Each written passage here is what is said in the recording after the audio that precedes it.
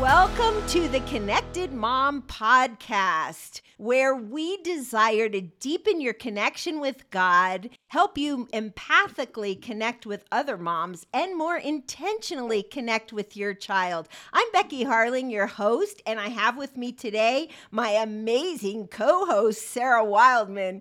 Sarah and I bring two different perspectives to motherhood because I'm a grandmother with 14 grandkids, and Sarah's right in the thick of raising two beautiful little boys, Charles and Edward. And today we have with us an amazing guest, Carol Kent. Carol and I have been friends for about 20 years, and Carol is so accomplished. And so listen to her bio, would you? She is a best-selling author, an international speaker for conferences. She's the executive director for the Speak Up Conference, which is an event committed to help people increase their writing and speaking skills. And I have to say, it's the best writing conference I've ever been to. And then she and her husband, Gene, also co-founded a nonprofit called Speak Up for Hope. Carol holds a master's degree in communication arts and a bachelor's degree in speech education. She's trained speakers from all over the world. She's been a keynote speaker for such prestigious events as Women of Joy, Women of Faith, Extraordinary Women. She's written 25 books, and some of them are bestsellers, like When I Lay My Isaac Down and He Holds My Hand. And we're going to be talking about both of those today. And on top of that, I just have to share this. Carol is everyone's best cheerleader. I have never met a friend who consistently cheers for others. I love her to death. Welcome, Carol Kent.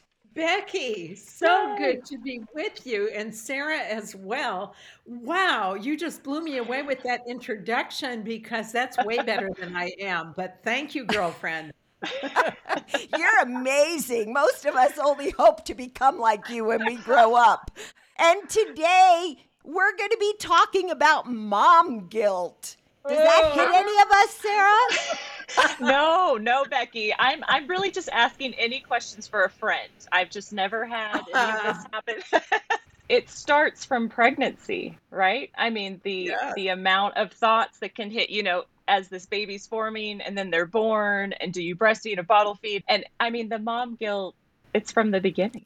And so we are delighted to have your perspective, Carol, because we really hope that our listeners will be encouraged by this podcast. Well, so we're glad to have you. Sarah. So, Carol, tell us your story. Well, Becky, I got married to Gene Kent right after I graduated from college, and we didn't have two dimes to rub together, but we had love. And 5 years later, I gave birth to Jason Paul Kent. We call him JP.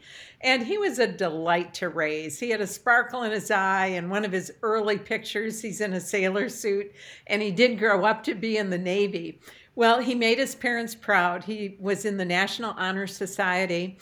And he came home from a Christian camp after a couple of weeks out in your part of the country, Becky, Colorado.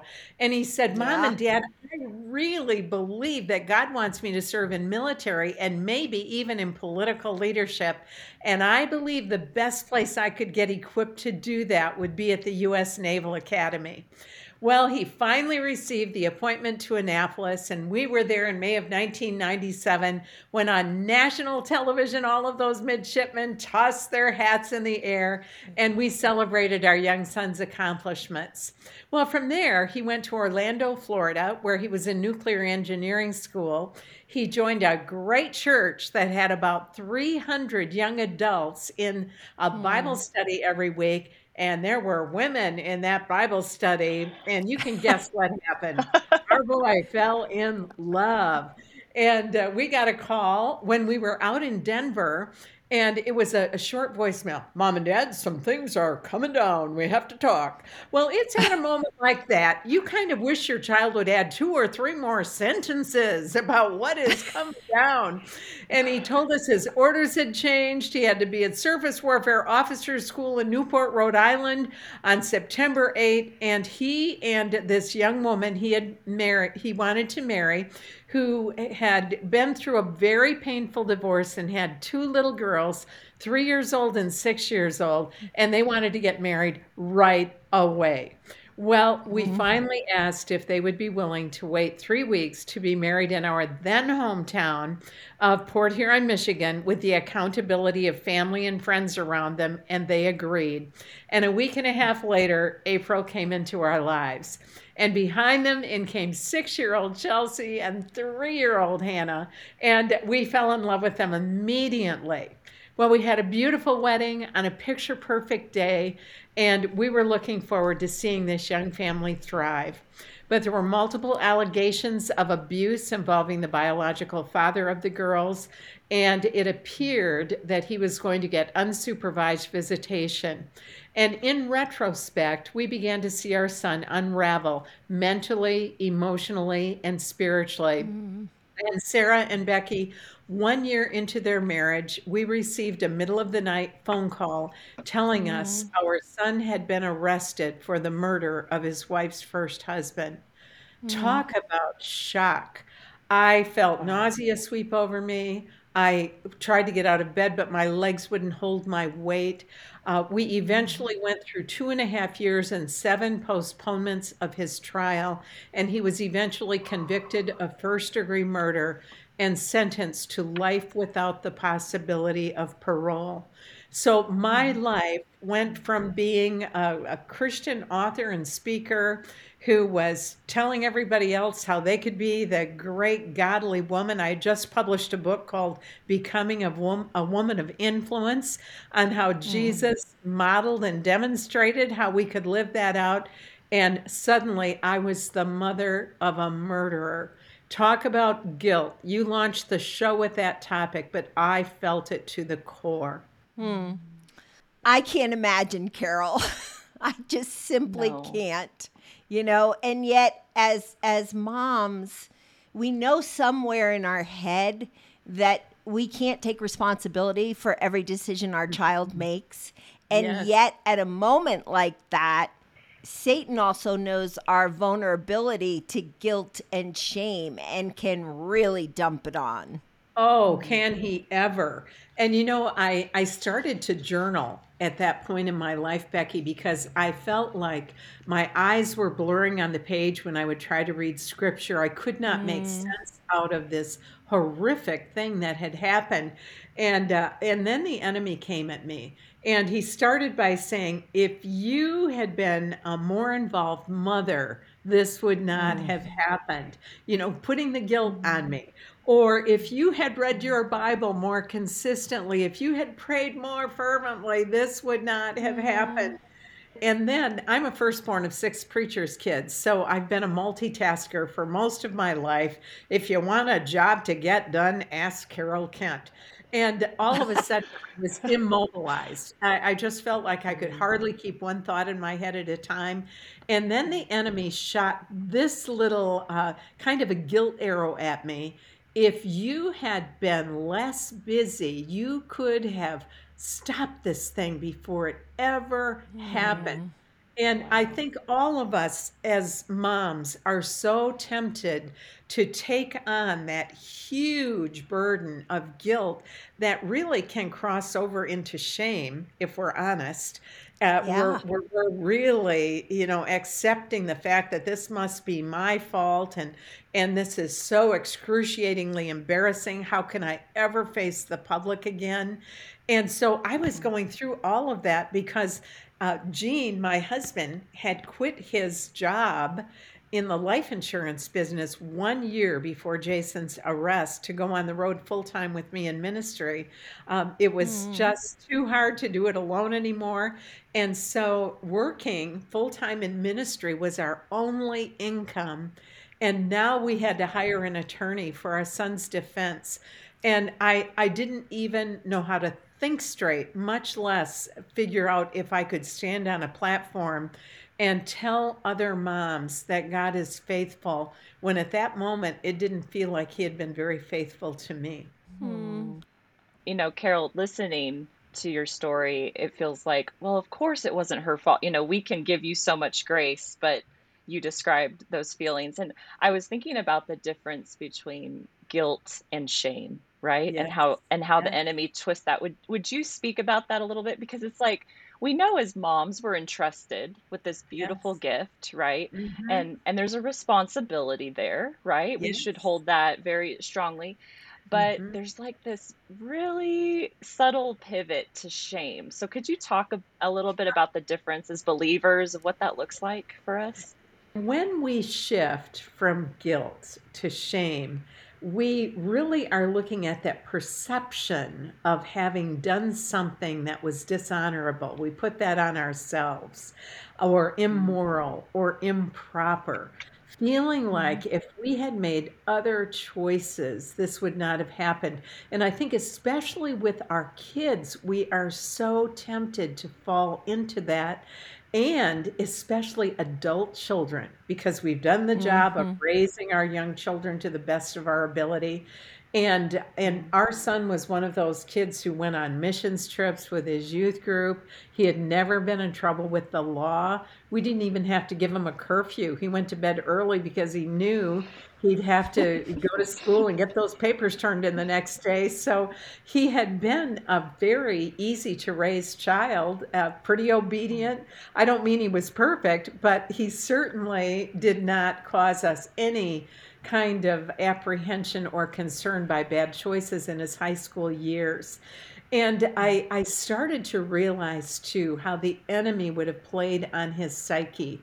You know, this kid who always wanted to do the right thing. And now it appeared Mhm. to him that with his first assignment, which was going to be out of the continental USA, a trip to Hawaii with the Navy, um, that would mean 6-week visits with the biological father of a man he didn't trust with these two vulnerable Mhm. little girls.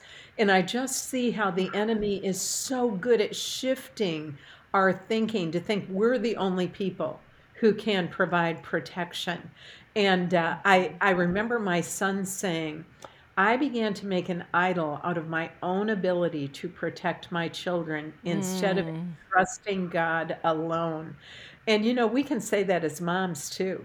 Maybe, we have prided ourselves on being this good mother who raised great kids, and then they make this bad choice, and then we put it on ourselves that it's all our fault. And Jason would say to you today, he made the worst choice he possibly could have made, not only for the family of the deceased and the pain it caused their family, but for his own wife and his own children, his parents, and his extended family. And so, once something like this has happened, it can't be undone. And Sarah and Becky, I will never forget the first time I saw my son after he was arrested. Mm. Jean left Ooh. immediately to help April and the girls move from where they were with the Navy in Panama City to Orlando, where Jason was now incarcerated. And I was at home pulling the last of the finances together for what felt like buying a home for the legal expenses.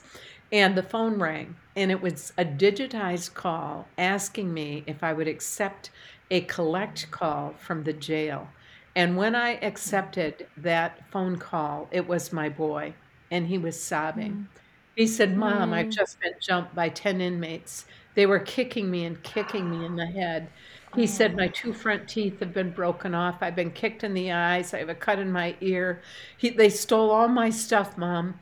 But after the beating, when the corrections officers came to me, they took me back to the faith based area of the jail. And I could hear him choke back a sob. And then he said, and Mom, those men were like Jesus. He said, they washed my wounds. They brought me a clean t shirt.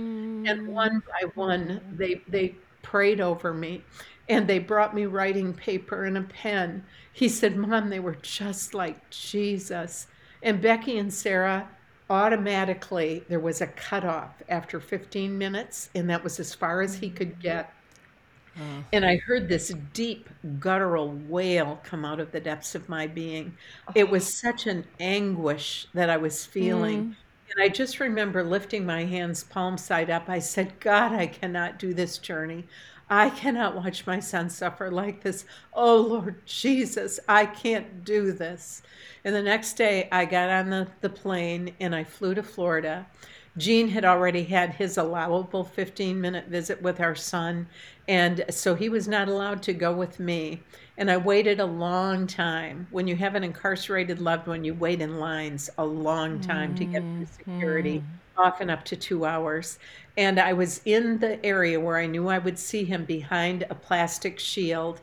And I heard a shuffle, and I was used to seeing him in uniforms and with medals, and he was in jailhouse blues. He had on those handcuffs attached to a waist chain, ankle chains with just shackles on, and that's why he could only take 2 or 3 steps at a time. And then when he sat down, his face was just covered with scabs from the beating, and I saw those broken off front teeth. Both eyes were fully bloodshot. And there was a corrections officer behind him listening to everything we said. And finally, our eyes locked, and I just said, Jason Paul Kent, there is nothing you could ever do that would stop my unconditional love for you, son. Your dad and I are here for you.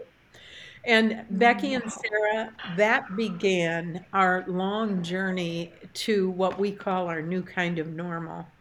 And what we learned about dealing with shame and with guilt is so important because we found when we started talking out loud about our journey with vulnerability, it tore down walls. And I really want to say to Yeah. every mom out there, when you're dealing with the tough stuff and it's embarrassing and it's hard, and your son might not have committed a heinous crime like mine did, but maybe they've done some pretty embarrassing things or even illegal things that you're ashamed of. Start as it's appropriate and with trustworthy people. Begin to share out loud, probably in a small group, and share what you're going with, how you feel. Be quick to say, I need prayer. And then as women come together, there is this bond that is so precious. And I have to tell you, I like the broken me better than the old professional me because now I weep with those who weep. Now I feel the pain of that mom who's in agony over her child's wrong choices. And I just sense that in my brokenness, there is more of a spiritual connection and spiritual power than I ever knew before I walked this unwanted journey. Yeah, I love that, Carol. I mean, part of why we chose the name the Connected Mom Podcast is because we believe that moms need that connection. And in what you just shared with us, yeah, Satan comes at you with guilt and shame and you didn't do a good enough job. And I love how we really have to come to the place as moms where we are not almighty. We can't do it all. We can't always be there, right? And we can't always protect them from the silly things they do or from the horrible things they do. But I love the way you continued to connect with God. And then you talked about how you connected with other moms. And I just think I want our listeners to get that because it's so important. You weren't meant to do this journey of motherhood alone. It's too long of a journey. We need each other and we need to be each other's best cheerleaders, And then, Carol, I want you to talk about your connection with Jason now because I've been at dinner with you and Jean and, with both of our husbands, and we've had such times of laughter together. And, in the middle of dinner, Jean will get a call from JP from, prison, and he'll say, oh, just a second, I got to take this phone call. It's my son. And what I see on Jean's face is pride in who his son is and who he's become. So talk about how you developed that connection. Well, I first want to say to anybody who's listening who has been the victim of violent crime or knows someone who has, that we have such compassion for the family of the deceased. What Mm. happened was so horrible, so wrong, and it was against the laws of God and man. So just know my heart. I love you. I pray for you. I know the pain you're going through. But for those of you who have been on the other side, and you're the parents of those who've made those wrong choices, as God begins to help you to be able to breathe again, and that's what it's like, because in the beginning you're going, breathe, do the next thing. You just feel like you are so overwhelmed. Look for the splashes of joy God can bring in the middle of the journey. It is so important.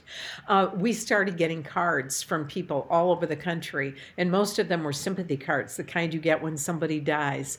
But I know they don't have a greeting card line for you to send to parents of children who've been arrested for murder. They were doing the best they could. But one of my friends started sending shoebox greeting cards, and they would say things like, brain cells come and brain cells go, but fat cells live forever. Or I just keep it covered with fat so it won't get scratched. And Sarah and Becky, I so needed that short little laughter that came out of me when I read those cards. And I thought, that's how we minister to each other. And now, Becky, to get to answer your question about what's going on with JP today, we have watched him ask for God's forgiveness for what he has done. We have watched him choose to realize, I can't change what has happened, but I can use what's happened as a platform upon which I can give God glory. So we launched a nonprofit organization called speakupforhope.org, and people who donate have helped us with getting Bibles, Bible studies, chapel equipment, greeting cards for inmates to send to their families, games for the visitation areas, and all, like, even fans. There's no air conditioning in the prisons in Florida that are run by the state, and it gets to over 100 degrees in those cells, especially on a day like today when we're taping. And so we have watched him be able to do good for others, and he has started mentoring men. He's taught Bible studies, and he has taken over 800 men now through Dave Ramsey's Financial Peace University course, teaching them how to balance a checkbook and how to do their finances in a way that they can stay out of trouble if they have an end of sentence date. And I'm watching him have such joy in the process of helping others. And there are still bad days of grieving, but oh, there are some good days of praising God for what he is doing. And I call Jason my missionary on the inside. And Yeah. I am watching him now in his maturity. He was 25 when his crime was committed. He had just barely turned 25, and he is 47 now. So he is mature enough to look at some of these young guys, get to know them, who've just gotten into prison after their first or second offense, and he is now targeting them. And at times he'll start with athletics, because guys like to do athletics, and he will organize competitions for them, and anything he can do to build relationships for the purpose of sharing Jesus with them.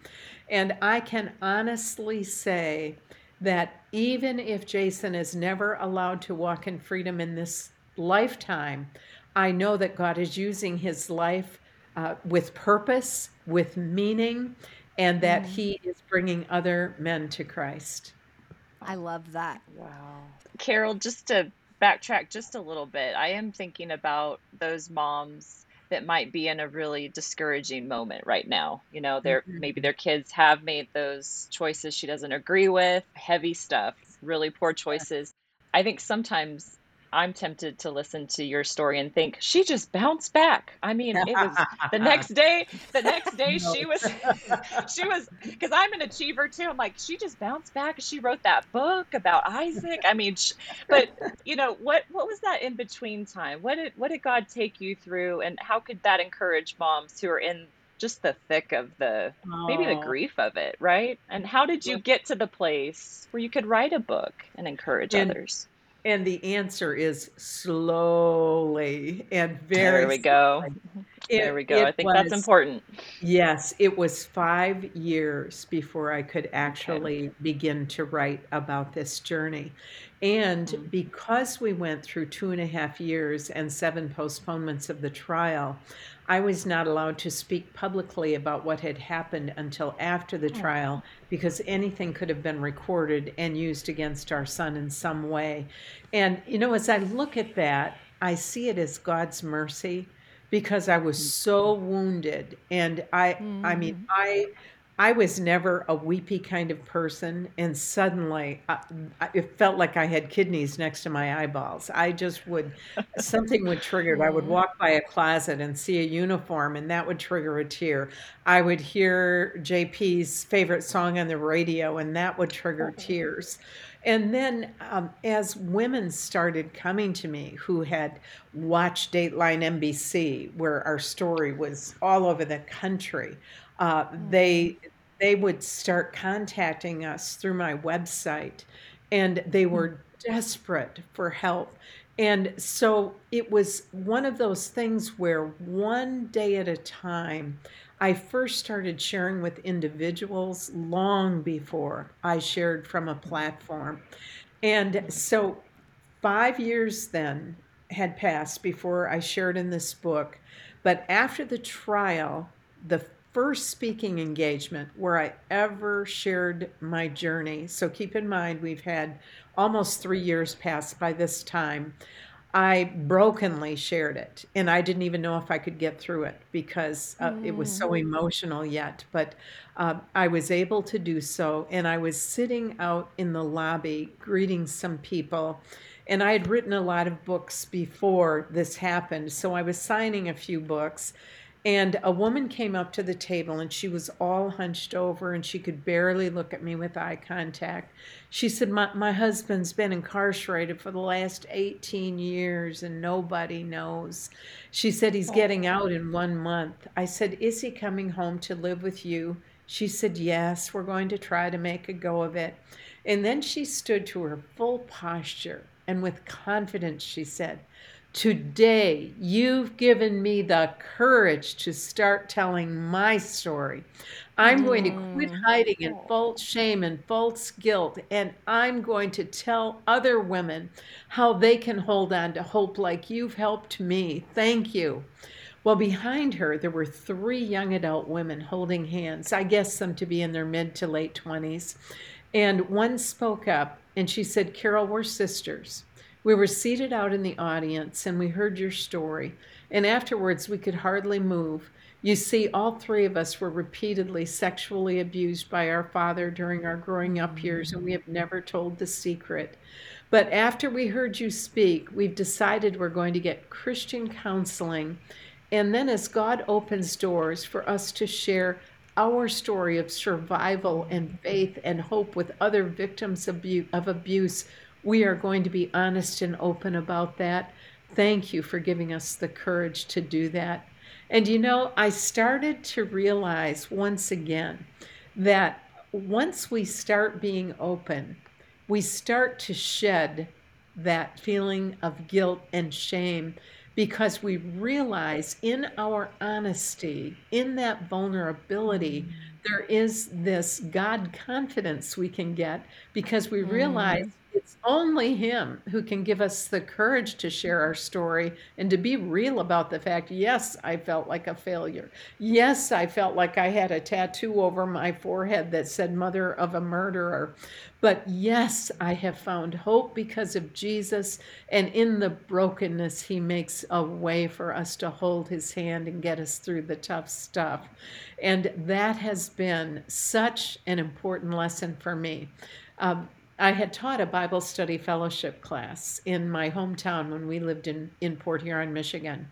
And one of the women in that study came up to me after having heard the story. She said this, Carol, I used to think you were perfect, but now I think we could be friends. When we look all polished and put together, And when we put on the plastic smile, like everything's fine, or we're gritting our teeth saying, well, praise the Lord, when everything is, Yeah. nobody feels like they can approach us. But when we're real, and when all those walls come down and we just share out of our brokenness, we're friends. There is this sense of intimacy that we have with each other, and we are reminded that together we can grieve for one another. We can celebrate when God does a good thing. And I want to tell every mom out there right now, celebrate the small steps. When something little is a victory for you, celebrate that. Everything might not be perfect yet, but when that kid who's been making wrong choices makes a step in the right direction, say, thank you, Lord, this is a good thing. And we need just to share it with each other and encourage one another.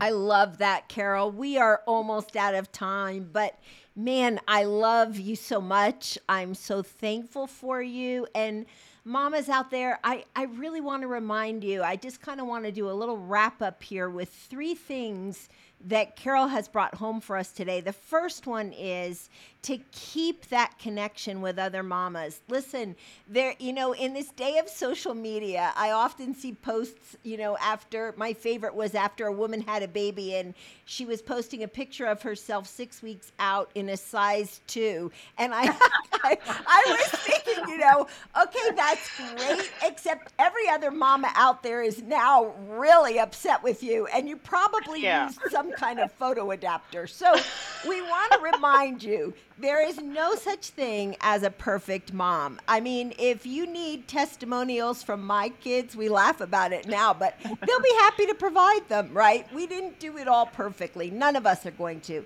And we need each other in this journey. And then Carol's commitment to stay connected to God. Carol has shared that some days she didn't feel like she could read a whole chapter of the Bible. You know what? That's okay. Read one verse or listen to it on an app, and pray and just say, Lord, I don't feel your presence, but I need you now more than ever. So stay with me. And then the third principle that I think Carol brought out so beautifully is never give up on hope, because you don't know the end of the story. And yes, this isn't the life that Carol would have chosen for JP. However, God is using him in such a powerful way inside prison walls. And so we want to encourage you today to stay in the journey and to stay connected. And Carol, we're going to be putting in the show notes 2 of my personal favorite books of Carol's. Now I Lay Down My Isaac, because I'll tell you what, mamas, no matter where you are in the journey, at some point, God's going to call you to the Isaac altar, where you have to say, Lord, this is not my plan, but I surrender my child to you. And the second one is He Holds My Hand.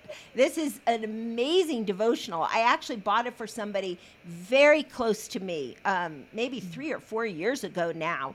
And she still writes me and says, hey, I'm hanging out with Carol this morning, and you have been a lifeline to her, Carol, because of her journey. And so we want you to get those books. In the show notes, we'll be putting places where people can buy your books, Carol, how they can connect with you. And, I want to ask you to just close us out in prayer. Would you pray specifically for the mamas out there who don't feel like they can go on? I would love to. Thank you so much. Heavenly Father, thank you for the opportunity we've been able to have today, just girlfriends getting together, talking about some of the tough stuff of being a mother. And Lord, neither Becky nor Sarah or I have done it perfectly. And sometimes we're so tempted to take on guilt, false guilt, and then even move into shame, false shame for some of the wrong choices our children are making. But Lord, we pray that we would tune our ear to your word. Help us to hear you say today, I have loved you with an everlasting love. I won't ever walk away from you. And Lord, we know you love us so much. We're engraved on the palm of your hand. And I pray for the mom right now who is struggling with either a young child or maybe a teenager or even an adult child who is making repeated wrong choices. I pray that you would give her the wisdom to know when to speak up and when to be silent, when to seek professional help or Christian counseling, and when to wait on your voice as she listens to your word. And Lord, above all, I pray that we would apply scripture to our lives, that we would pray without ceasing for our children, and that we would leave the results in your hands. And Lord, as I have prayed so often for my son, I pray, Lord, have mercy. Thy will be done. And Lord, we believe you have heard us today. I ask that you would wrap your arms around every mama listening to us today and let her know how special she is. In Jesus' name, amen.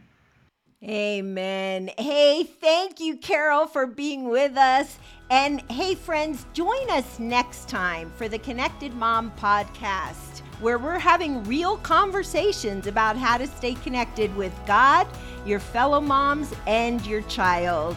Thank you for joining us today.